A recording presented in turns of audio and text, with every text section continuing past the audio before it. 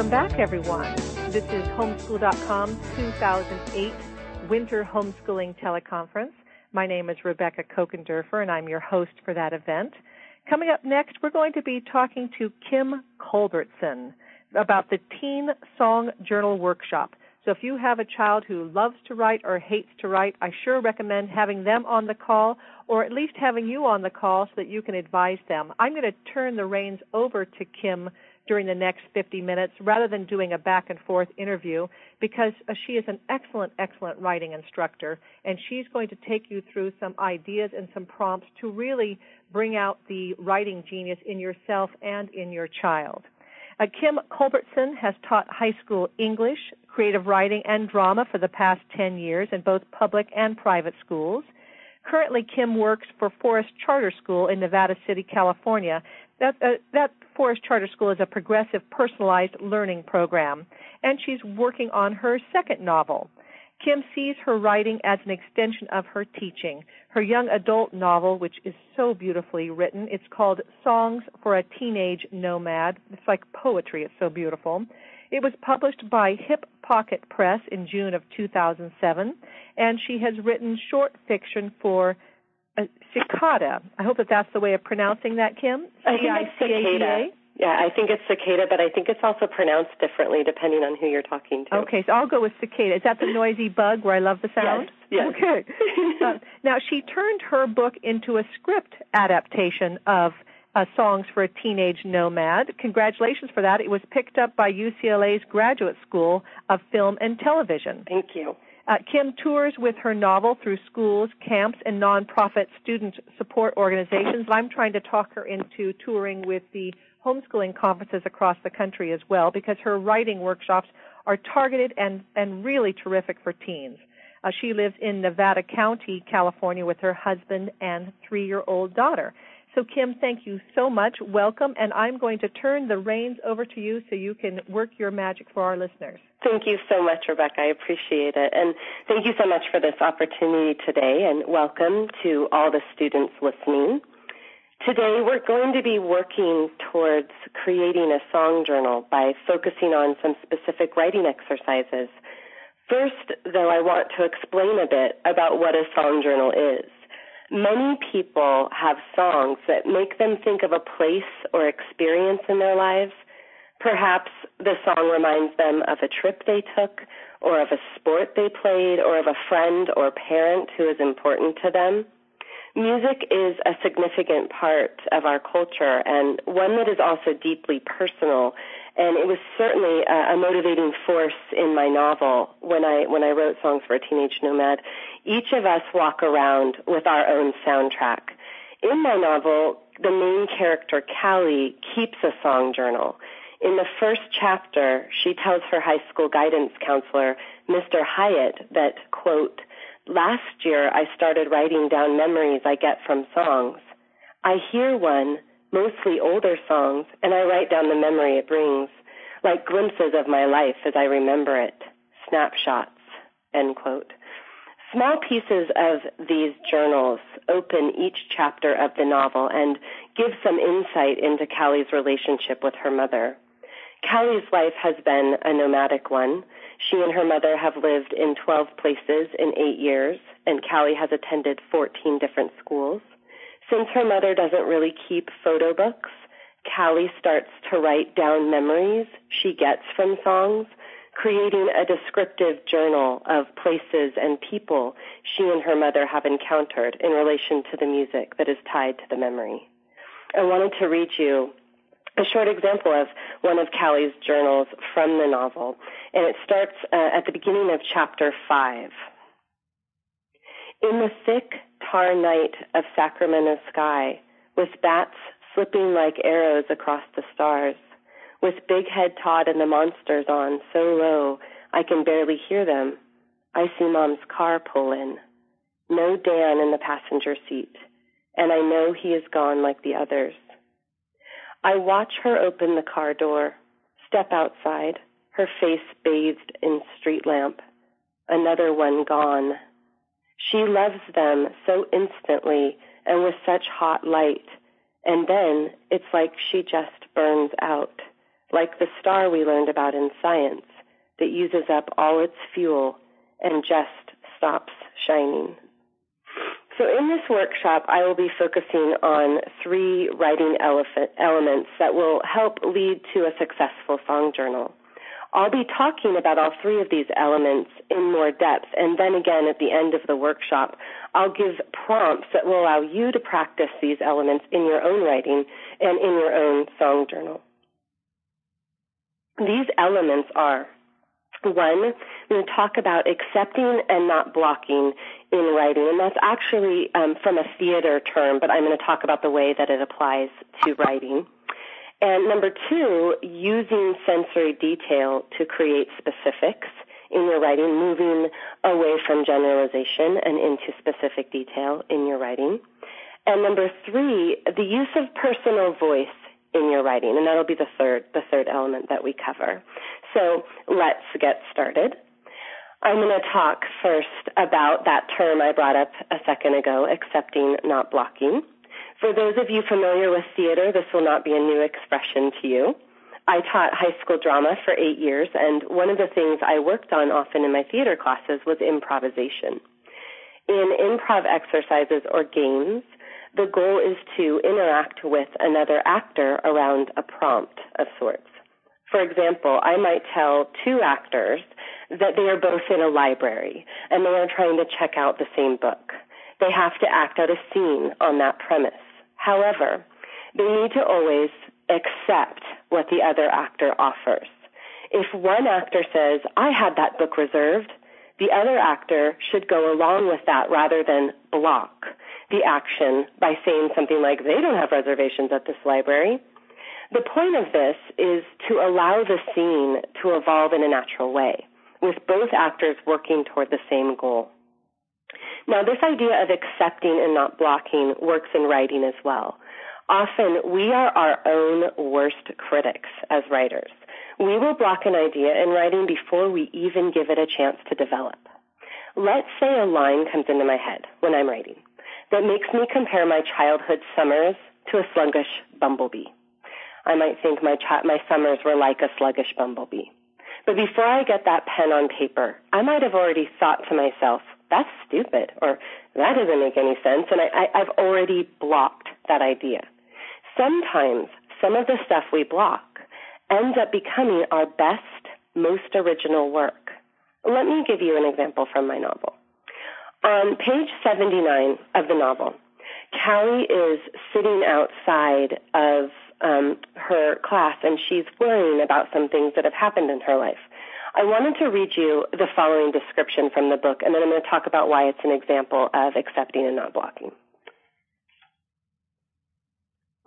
I didn't go to the picnic yesterday, and Alexa seemed hurt when she left me sitting here on the aluminum bench by the theater minutes ago. I could have told her. She would have understood. But this is mine. The letter in my hands is a thin paper like onion skin, with thick, greasy letters that march in order across the page. I look again at the bottom. Your father, Jake, it says, the signature, now a familiar secret. Jake. Sitting here, I am full of the metal-colored sky. All around me, blue December air coats the world with a strange, cool light. I watch the students flood the exits of the school. They seem robotic in the blue light, magnified. The light brings out the clothes of students wearing color, but the ones in gray, in black, in earth tones, they are muted, like they've been washed too many times.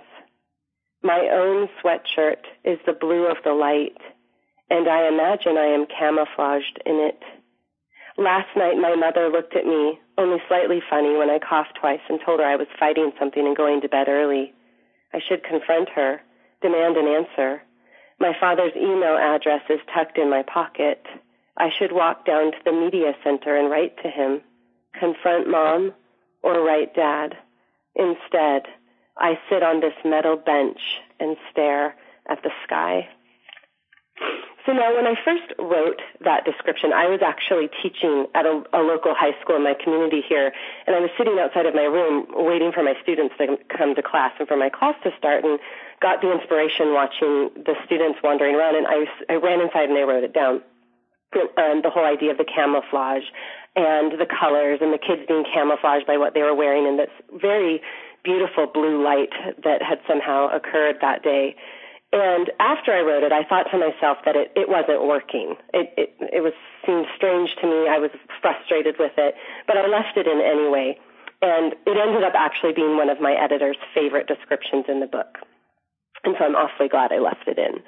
The point that I'm trying to make is that write things down as they come. Write them down, accept them, don't block. That's what editing is for, and that's what you have a lot of time later on to do.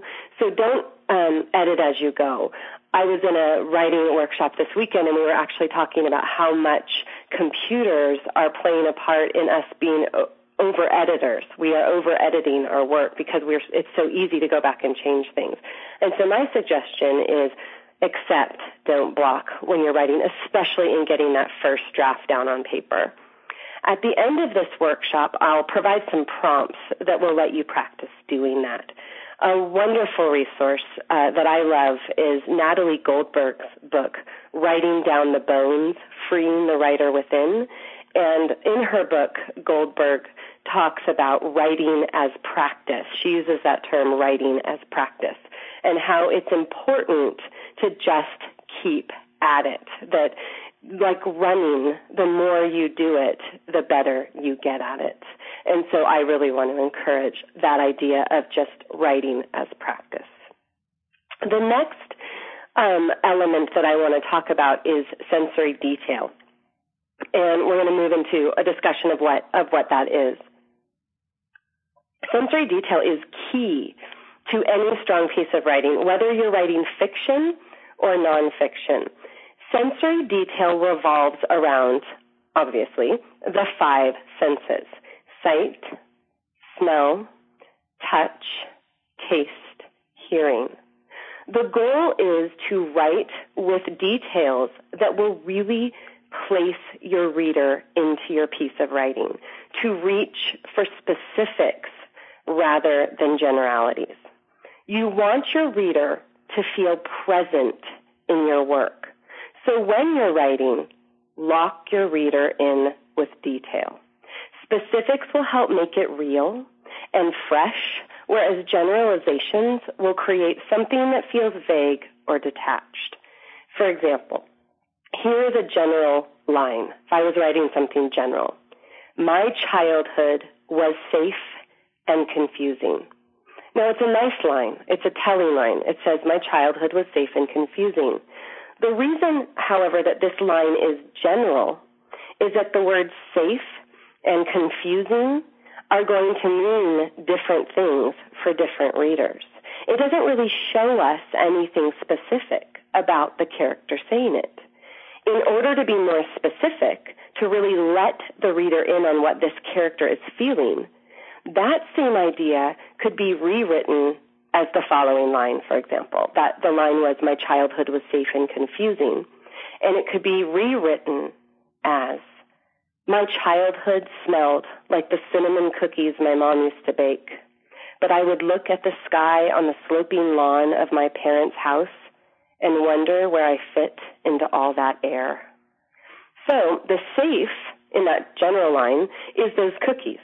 And the confusing from that first line is that time spent on the lawn. And it shows you a lot about that speaker. You haven't just said your speaker feels safe or confused. You've also said something about her relationship with her mother or her relationship with where she spends her time. She sits on her lawn and looks at the sky. That is a certain telling, very showing detail about that character. Plus, overall, the language is richer and more interesting, and the reader will feel more engaged with that character or that situation. So you've heard me say telling and showing a couple times in the last few minutes, and this distinction is often called showing rather than telling. I'm sure you've heard that expression before. It's possibly the most overused expression in writing is showing and not telling. When you've written something, I want to encourage you to stop and evaluate it. Ask yourself, am I being general or specific? Is there a way to show this more detail, more putting the reader right in the moment, rather than just tell the reader? I wanted to read you an example from my novel, Songs. On page 17, there's a scene that I have here where she is in her first day of school, and she's going onto the school campus. And I just want to talk a little bit about showing details versus telling details, using this as an example. My new school smells like pickles, salty. It's clogged with a sea of faces that all look the same. The campus stands on a low hill facing the ocean. Across the road from the main office where I babbled to Mickey Mouse tie, there's a small strip of buildings, a cafe, a hair salon, a movie rental place, and a doctor's office whose large brick walls keep the students away from the coast. I watch the students clumped around me in their between classes packs. I stay close to a row of outside lockers, wedging myself between the bathrooms and the library building. I want a good view of the quad without being too much out in the open. Even here, I can feel people eye me, the new girl. No matter how many times I've done this, my stomach is always full of bees. Newness is nothing like riding a bike. Your body has no memory of it, and it doesn't end up with a fun ride. My eyes fall on a group of girls in short skirts who are laughing with some boys.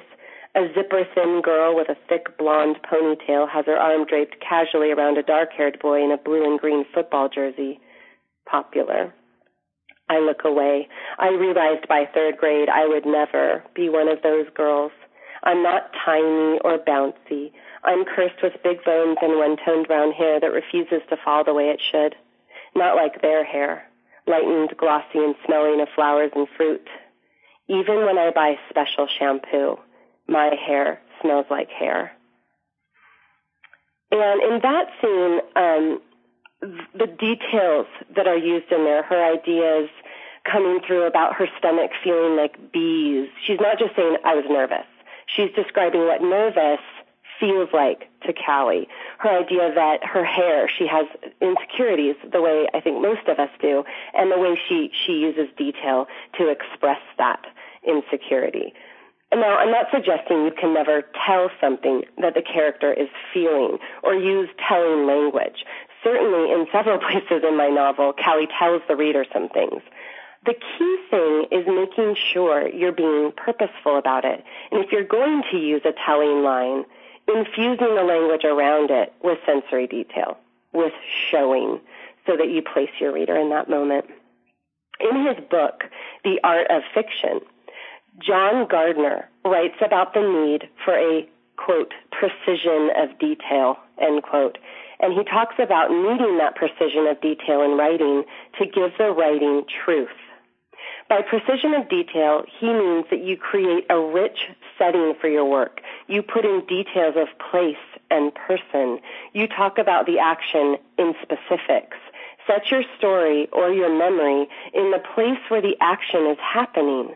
For your song journal, maybe your memory was of a lake. For us, it would be maybe Lake Tahoe, which is near us. In that journal, show your reader the trees, the blue of the lake, the smell of pine, the feel of sand, and in the action, who was there? What gestures was this person using? Don't just say he gestured. Show the gesture. Say he waggled his finger at me. Like getting into the actual detail of what was there. What objects were involved? Don't just say you ate a sandwich. Say you ate a peanut butter sandwich with honey. That says something in its detail. Was your bathing suit red with white polka dots? It's these details that jump the work off the page and bring a piece from general to specific. At the end of this workshop, I'll have a prompt for you that will help you practice this kind of detail. And so our last element that we're going to talk about today is personal voice. And it's also the shortest of the elements that I'm going to be talking about. But I think in some ways it's the most important one. Our last one today, then, before you start to create your own song journal, is personal voice. And I want you to remember this one very important thing. You are the only you. probably sounds ridiculously obvious, but it is actually your number one asset. I used to try to make my writing like someone else's. In high school, I really, really tried to write stories like Judy Blume or Stephen King or what other writer I had just read a story of at that moment and wanted to emulate. And it wasn't until I had a writing professor in college who told me, Kim, your voice is yours. It's rich and unique and original because it's yours. And there is only one voice in the world that is purely you. Be true to that voice and just keep practicing it. Improve on it.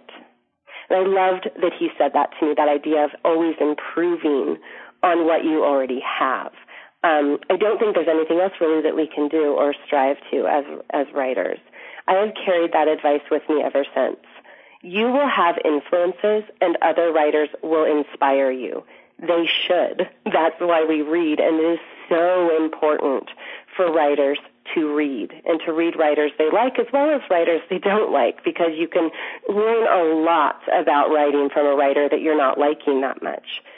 In his memoir on writing, Stephen King, it's a wonderful memoir on the writing process. Stephen King talks about how important it is to read writers who are better than you, who are different than you, to be aware and in awe of other voices.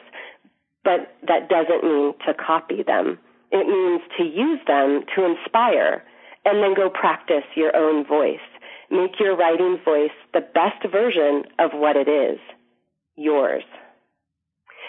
Okay, so now here's the song journal. Now that we have those three elements that we focused on for today, it's time to look at writing a song journal. Callie's journal centers around the music in her life that has shaped her, that has brought her to where she is when the novel begins.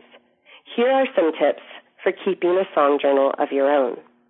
But remember, a song journal, like the songs that shape it, is unique to the person crafting it. So give it your own spin, your own angle. These are just some ideas to get you started. So obviously you're going to start with a song journal, you're going to start with songs. You're going to start with the music that has significance to you somehow. And so start by selecting songs that mean something to you, the type of song that always sparks a memory for you when you hear it. And then use the title of that song as the entry in your journal. In your entry, describe a scene or a memory in your life that the song brings to you, and focus on using specific detail and sensory description to show the memory rather than just tell the memory. You can look closely at what Callie does in her journals if that would help you, but the key is to really put yourself in the memory and describe it as if that memory is vividly happening at that point. Think of it as writing out all the details that make the memory special, the smells, the sights, the tastes, etc.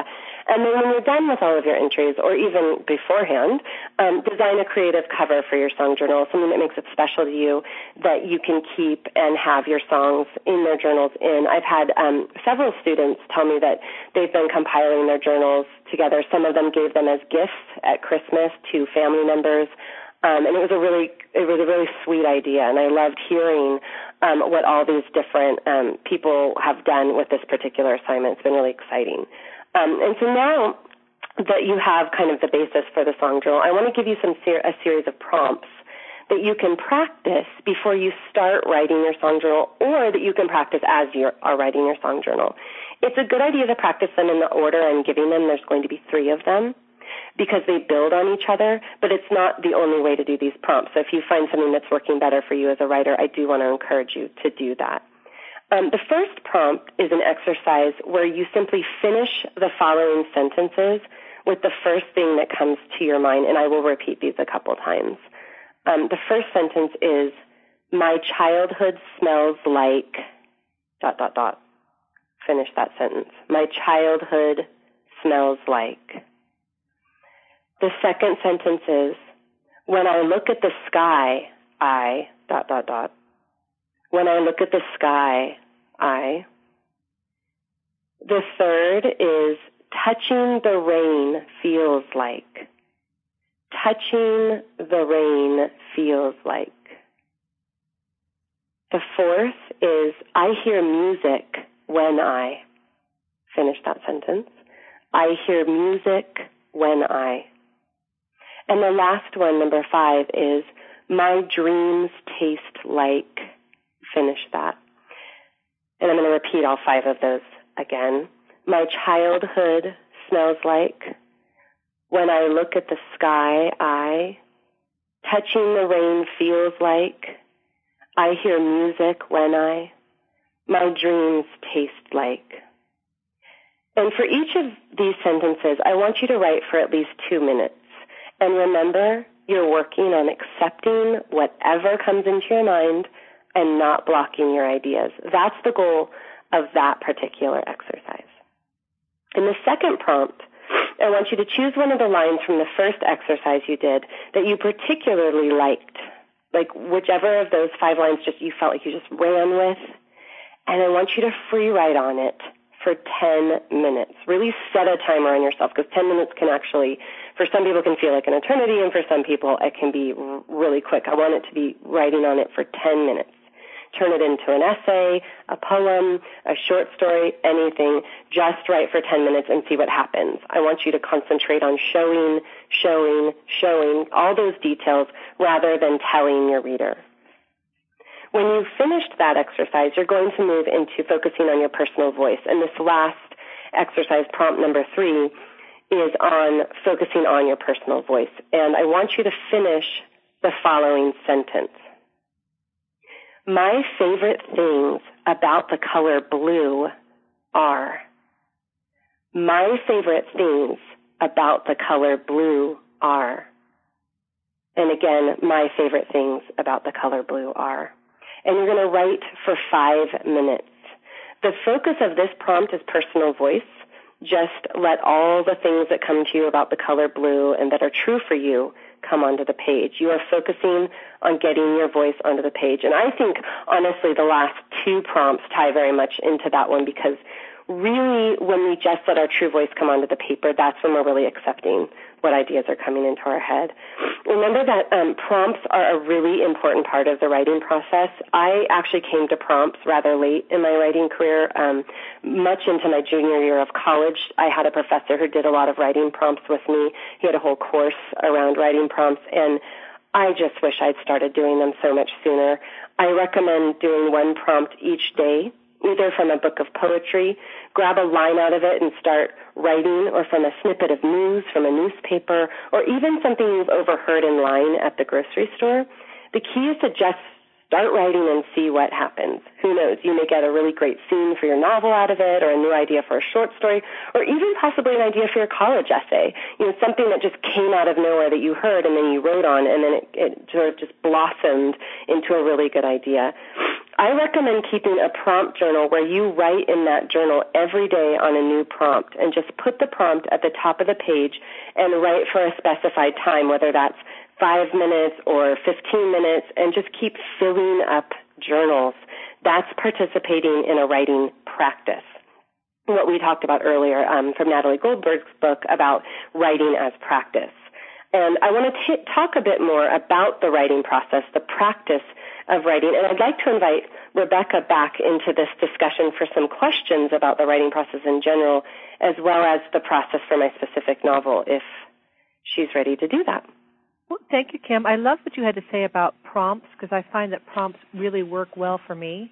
Yeah. Even with my own fiction book, sometimes I start off with a prompt. And I liked what you said about not criticizing it, because you're given such a gift, these wonderful ideas that are flowing through you and through your pen or pencil and onto the page.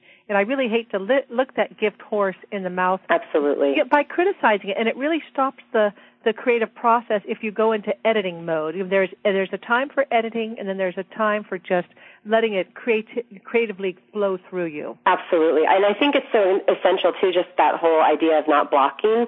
Whatever prompt you're given, to just go with it. Because, I've been in writing groups before where a prompt's been given, and people have been like, I don't like that prompt, or I don't want to write on that. That's blocking. That's immediately saying no to, something that just, someone just gave you. And so, no matter what prompt I'm ever given, or whatever, we have to write on in a writing workshop, I just go with it. And some of my best pieces have come out of prompts that I thought were kind of silly.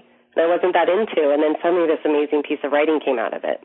And I think it's so important, too, that when our children are doing the writing, that we're not correcting it and putting red marks all over it. Absolutely. Because I always told my children, I said, that's what an editor is for. You just write. You've got That's something right. in your heart, something in your mind you want to say. Just put it down on paper, and if you need to, then we can proofread it, and then we can edit it. Absolutely.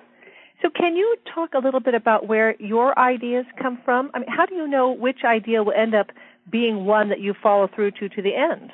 You know, I have so many ideas, and I think it's a good problem to have. They come at all times. They're just all around me. Ideas are all around me. I can see someone crossing the street with their dog, and suddenly they're becoming a character to me, someone who's trying to find something or who is meeting someone. And that is something I think that happens to you the more you start writing, is suddenly all around you, you just have ideas.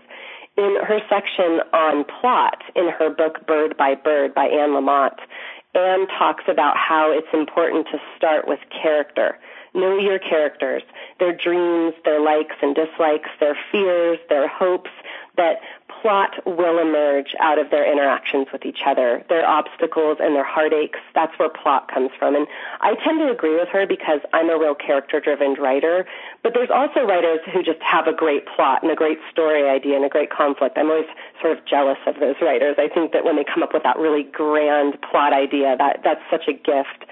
But I always sort of instruct my students, especially those who are plot-oriented, that just to make sure their characters don't become just pawns or talking props for a plot line, that they really get to know their characters. And as far as following an idea through to the end, I don't think I ever know until it's finished. I've certainly put aside novels that are 50 or 100 pages in because it wasn't compelling to me anymore. And believe me, if it's not compelling to me, it's not going to be compelling to my readers. And I think, I have a really good friend who's a writer, and she always says, write the book you want to read. And I think that's what ends up happening is we tend to write a book that we fall in love with and that we fall in love with these characters and their stories. And so when we fall in love that much, and we tend to take it and just complete it till it's over. And I think one of the hardest parts, and especially for me with songs, was knowing when it was over and letting it be done. Another part of it is just sticking to things. Writing is a disciplined art. This is part of that practice we were just talking about. And some of us are more disciplined than others. I'm actually not as disciplined as I should be. Part of this is because I'm me and I tend to look for 20 other things to do instead of write sometimes. And part of this is because I have a 3-year-old daughter and she always takes priority. But what I've had to do over the years is start to really force myself into a writing practice and realize that if I can find a process that's working, I tell myself I'm going to write half an hour every day, and oftentimes I just end up writing more than that.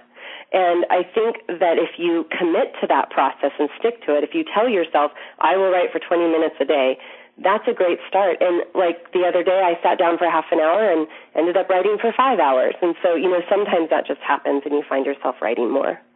I like that suggestion, too, because for my son, for example, he wants to write an hour a day, but sometimes that feels overwhelming. Yes. But you want to keep the positive habit. So yes. I tell myself and I tell him, hey, even if it's just for 10 minutes, you've yep. honored that commitment, you've sat down, and then like you said, a lot of times it turns into 3 hours. It does.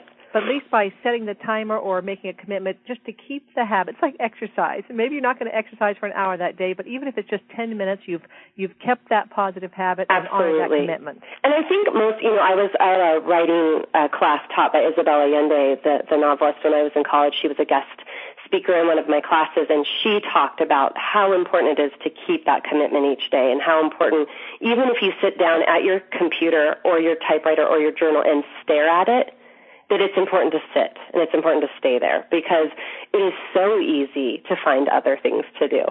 And it keeps the momentum, too. You don't have to keep starting fresh every day. Right. Absolutely. What was the impetus for your book, Songs for a Teenage Nomad? Well, I am a firm believer in writing what you know, and that's true across genres. I think when you write characters that are people you know, whether it's in a fantasy setting or whether it's in a realistic setting, you're writing what you know. And I've taught high school for over 10 years, and so many of the characters in this book are amalgamations of students I've taught over the years. I mean, so many students I've had in the past have now approached me and said, is that me a little bit? And I've had to say, a little bit. It is, it is. And it's partly one of the reasons I dedicated this book in part to my students. students because they played such a role in who ended up in this book. I had one student in particular early in my career. She was a freshman, and she came into my beginning drama class, and she'd been to 10 schools so far and then moved again about 3 months into the year. And I remember thinking, what do they keep moving from? And, I'm sure it could have been any number of reasons, but I think Callie's story is my little creative answer to that question. Now, music is obviously a huge part of this book, but it's not necessarily the music of this current high school generation. Why did you choose the music that you did? At one point in the novel, Callie realizes, she has an epiphany, and she realizes she listens to her mother's music. She says, I listen to my mom's music. And the music really is what provides Callie the basis for her memory. The song journals do ultimately end up being about her relationship with her mother. It's what it's based on, all the songs that conjure up memories for her based on her own experiences. And her mother doesn't keep photo books, so the music ends up being Callie's way of chronicling her life. It helps her make sense of her own journey. And I think what I was ultimately wanting to showcase is the role that music can play in a life, no matter what kind of music, no matter what the generation involved. You mentioned a lot of lyrics in the book. How did you go about choosing and getting permission for the lyrics that you used in the novel? I started out with almost no lyrics in this novel. I was just giving mostly references to songs and, of course, the titles of the songs. I use each chapter of the novel as the title of a song. An agent I worked with early on suggested that I blend in some more lyrics as she felt it really melded with the poetic quality to the work as well as the role of poetry in the novel. So I put in all these lyrics. I put in 25 lyrics, and then I found out that it's actually a challenging and time-consuming process to go after lyric permission. Song lyrics, as far as copyright issues, are actually one of the most stringent copyright regulations that you can possibly get into. And so I ended up getting frustrated and ended up wanting to take them out completely because just trying to just even search out who owned the copyright. And my book was published with an independent press, and they had, people working on it from their side, and I was working on it from my side, just to try to figure out how to go about getting that permission. And my speaking manager, Karen Shihai, who runs Speakers Management, really believed in the lyrics, and she had read the draft of the lyrics, and she said, look, why don't you pick 5 or 6 that that you really want, and I'll go after them for you. And she did, and she got them. And I was so excited that she did that because it really mattered in the novel as far as the story goes. And she went after the rights for me, and I'm so grateful to her for that because they really enhanced the book. It was actually a funny story because we were waiting for Paul Simon's permission on one of the lyrics, and he was on tour. And so getting through all the channels we needed to get the Paul Simon lyric was actually, we held the book about a couple weeks longer than we meant to go to press before making sure we were going to get that permission from him. Wow, that sounds like a big job and like a lot of compromise went into writing the book. Yeah. Could you speak a little more about that aspect of compromise? Absolutely. I think that now, having written a book and I'm working on my next one, I've realized that I think compromise is actually one of the greatest things in writing a book. When I started writing, I thought it was going to be a much more isolating experience. I had visions of me and my laptop and a cup of coffee and staring out the window, and that's certainly part of the lifestyle. But depending on the process that a writer opts for, I think they need to know that in this business, that your work might not stay exactly the way you wanted it to or initially thought it should. I think most often it doesn't stay exactly the way you wanted to. If you have an agent, you'll get input from that person, and then you'll have a publisher and an editor and perhaps some target audience feedback because it's a business, and there is, even with a small press like the one I went with, there's a market to consider, and the fiction market especially is a really challenging one.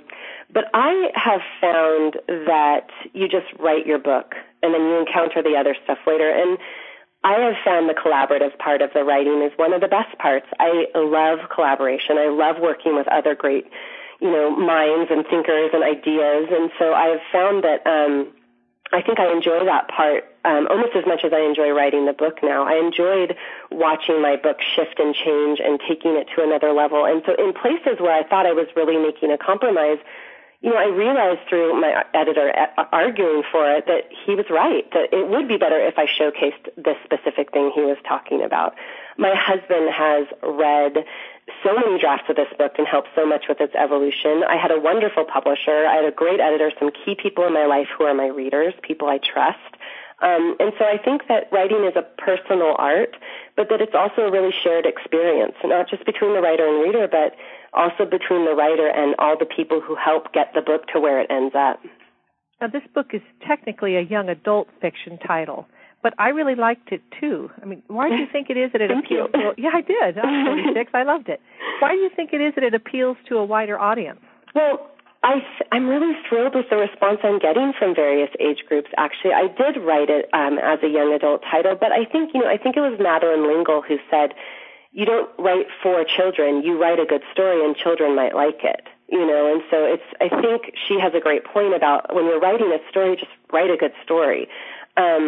I'm 33 years old, and I know people my age who find themselves connecting not only to Callie, but also to her mom and to the other adult characters in the novel. I think depending on what age you are, you get different things out of the book. I think ultimately it's a really human story and that people connect to the humanity in the story, whether they're 14 or 84. I had a sweet moment with my grandfather recently. He's 90, almost 91, and he read it and really enjoyed it. I'm sure partly because I'm his granddaughter, but also he really talked to me about how he remembers feeling all of these emotions in his lifetime, all the different characters, and it was a lovely conversation I had with him and why he really connected to the story.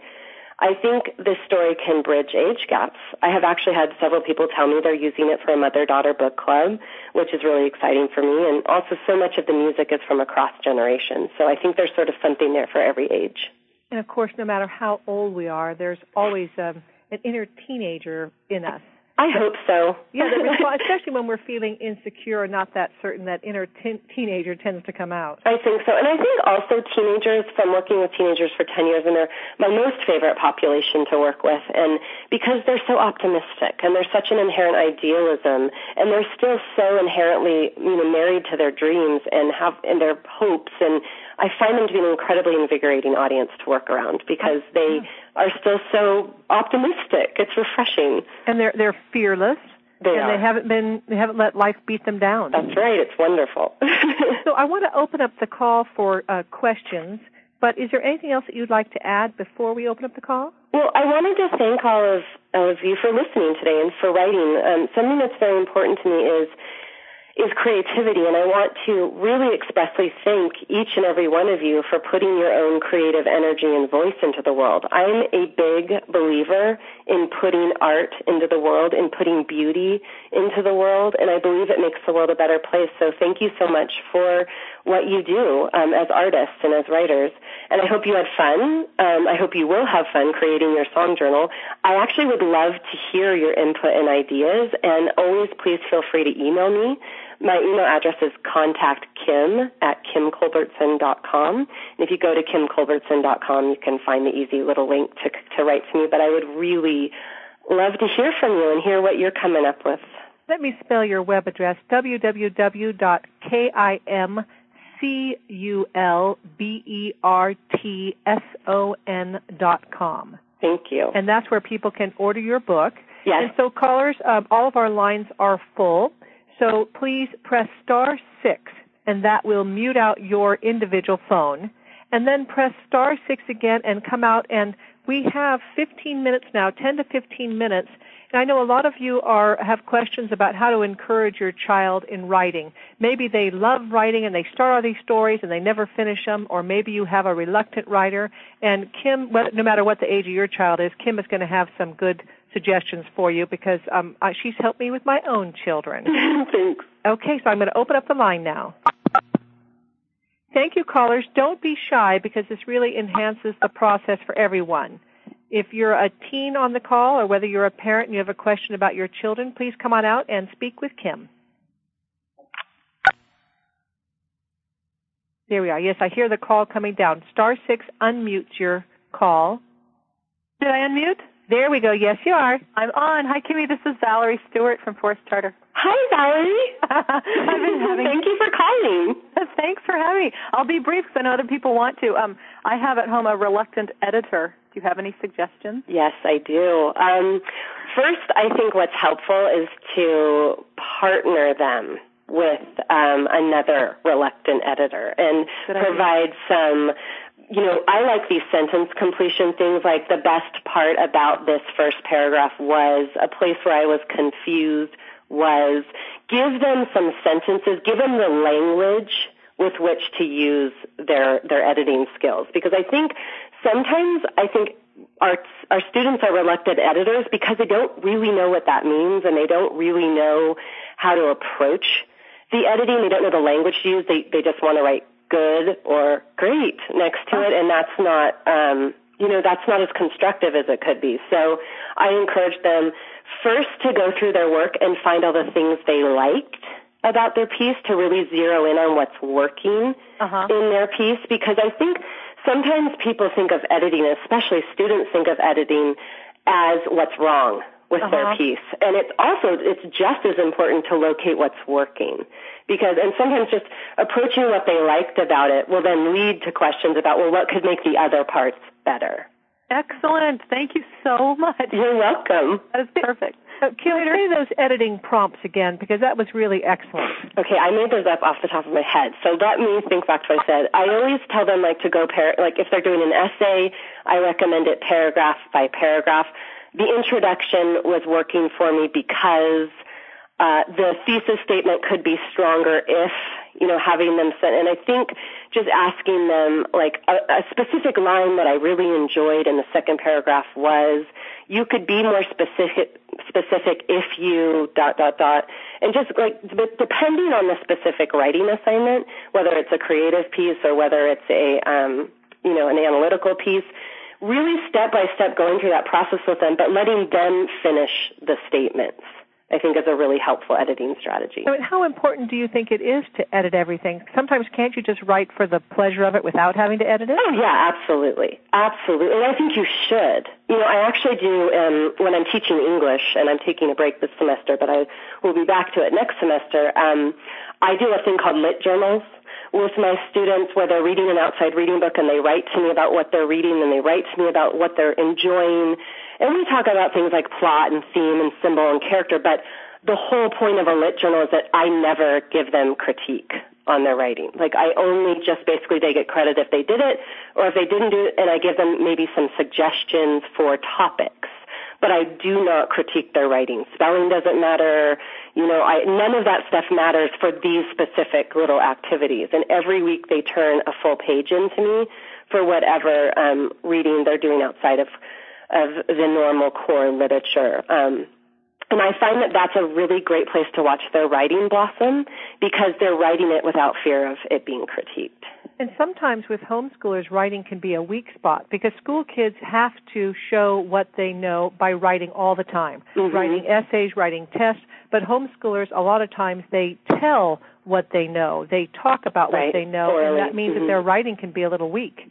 Yeah, and I think, that's why incorporating something like a lit journal process into the week. I know I'm planning to homeschool my daughter when she is of that age, and I've already decided that we're going to do a Friday journaling day, where a lot of the emphasis on Fridays will be in journaling and creating sort of a description of her week, and memorable moments and things like that, so that in telling me things that she's, succeeded with throughout that week, she'll be able to practice her writing skills in a journal format. To keep that writing practice, writing for the pleasure of it, writing as a habit. Writing as a habit, writing for practice. Yeah, that idea that, it's exercising those muscles. It's so necessary. And getting in the habit of taking time for it. Yes, absolutely. Oh, thank you. Callers, next question, please.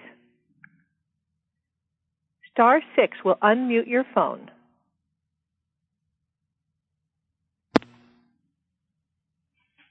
There we go. Almost.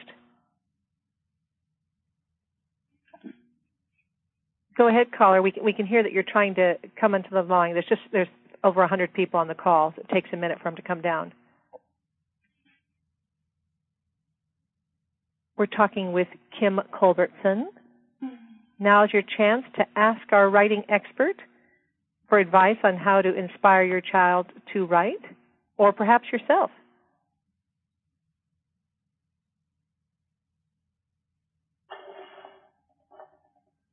Oh, Kim.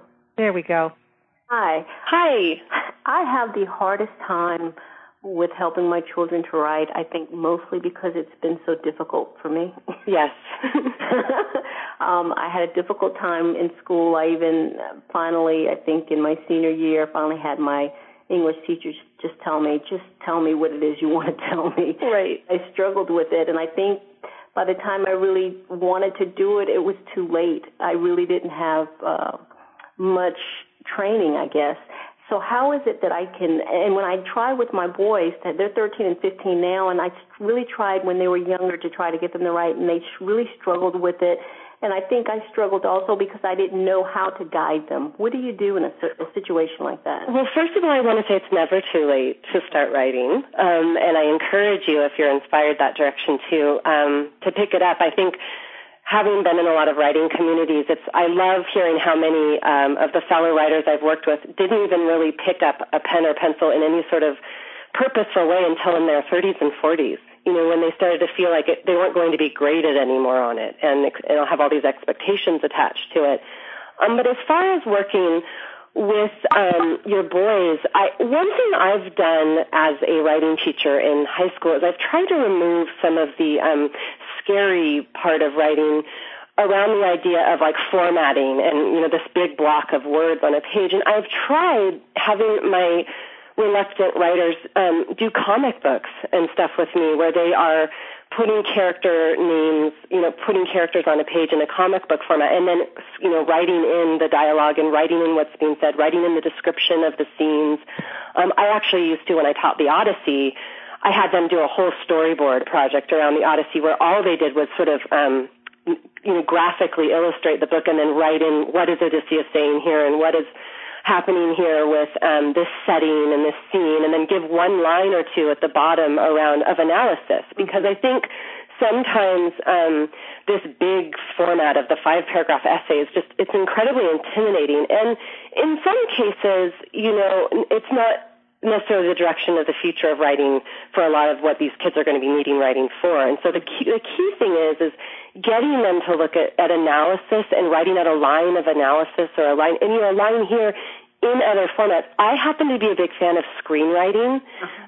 Screenwriting, you can get a program called Final Draft, and it's a screenwriting program that puts it automatically into the screenplay format. I do a lot of screenwriting with my reluctant writers because they're so visual. Right. And because this generation is so visual, and they can write out a scene description, write what characters are saying, explain to me what's going on with the character.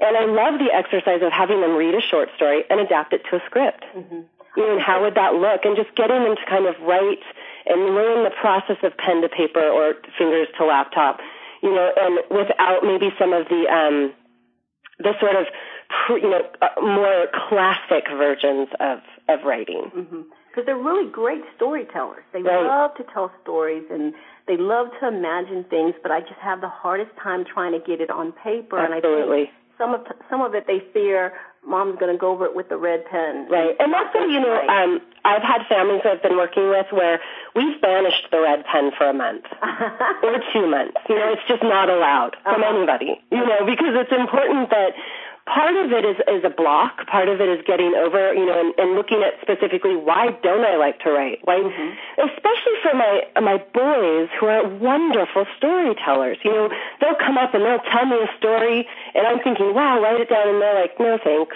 Yeah, exactly. Yeah, and so looking at alternative ways to start practicing that narrative, whether that's through, I don't know if they like to draw. They do. Yeah, comic books, I think, are a great way, that kind of creating a comic book format.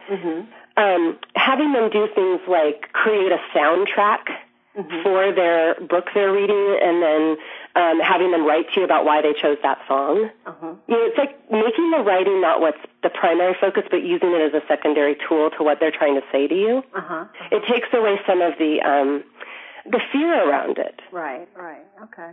Well, how long do you usually give your students, you know, an allowable amount of time to come up with an idea, to get it started? How long do you work on it? I mean, what's a reasonable amount of time that I would be spending on these reluctant writers? On these reluctant writers. Well, you know, I think that really depends on what project it is you're trying to get them to do. I'm a huge fan of journals. like every day, just taking out a journal and telling them, hey, I want you to write on this prompt, green bug, and just going from there. And they're like, what? But just saying, you have to, I don't know, whatever you want it to be, 5 minutes every single day. Okay. Or have them bring prompts to the table, snippets out of newspapers they have found, lines from movies they've liked, things that they can go, hey, Mom, I've got a great prompt for today. Let's write on this. And forcing each other to, like, come up with things, whether it be a poem or a short story or just a rant. My teenagers are big fans of ranting. I used to do a lot of write a rant about something that made you mad this week, what you think about, fill in the blank, and just have them rant at me and write like they're speaking and then not touch it. Like not go through it and try to make it a written piece or anything, but just, so that they get that practice of writing, putting the pen to paper. Okay. Well, thank you so much. You're welcome. And Kim, don't you think it's so important, too, that as parents we watch our own languaging about writing to make sure we're not saying things like, oh, I know writing is hard, like we do with math. Oh, math is so hard, writing is so hard, I hate writing, or something like that. As a daughter of a math teacher, she was a math teacher for 30 years, I can really, really appreciate that because it is so much about the language we use with it and also just making it fun. I think sometimes we're so serious in academics, and we're so serious about, like, it needs to look like this or it needs to be this. And, my mom used to take me out on a football field and make me, put yarn between three people and talk to me about why the triangle looks that way and what's in a triangle and all that.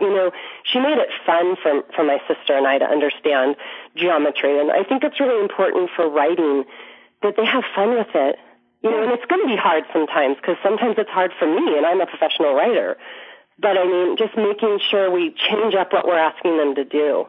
It's like, and not make writing a chore, like every time they read a book, they have to write a book report about it. Yes. I used to think, wow, what a way to wreck reading. That's right. I used to say that to a friend of mine who used to assign, like, copying, writing out sentences or whatever as a punishment in his classroom. He was a science teacher. And I said, thanks for making them hate writing more. Oh, yeah.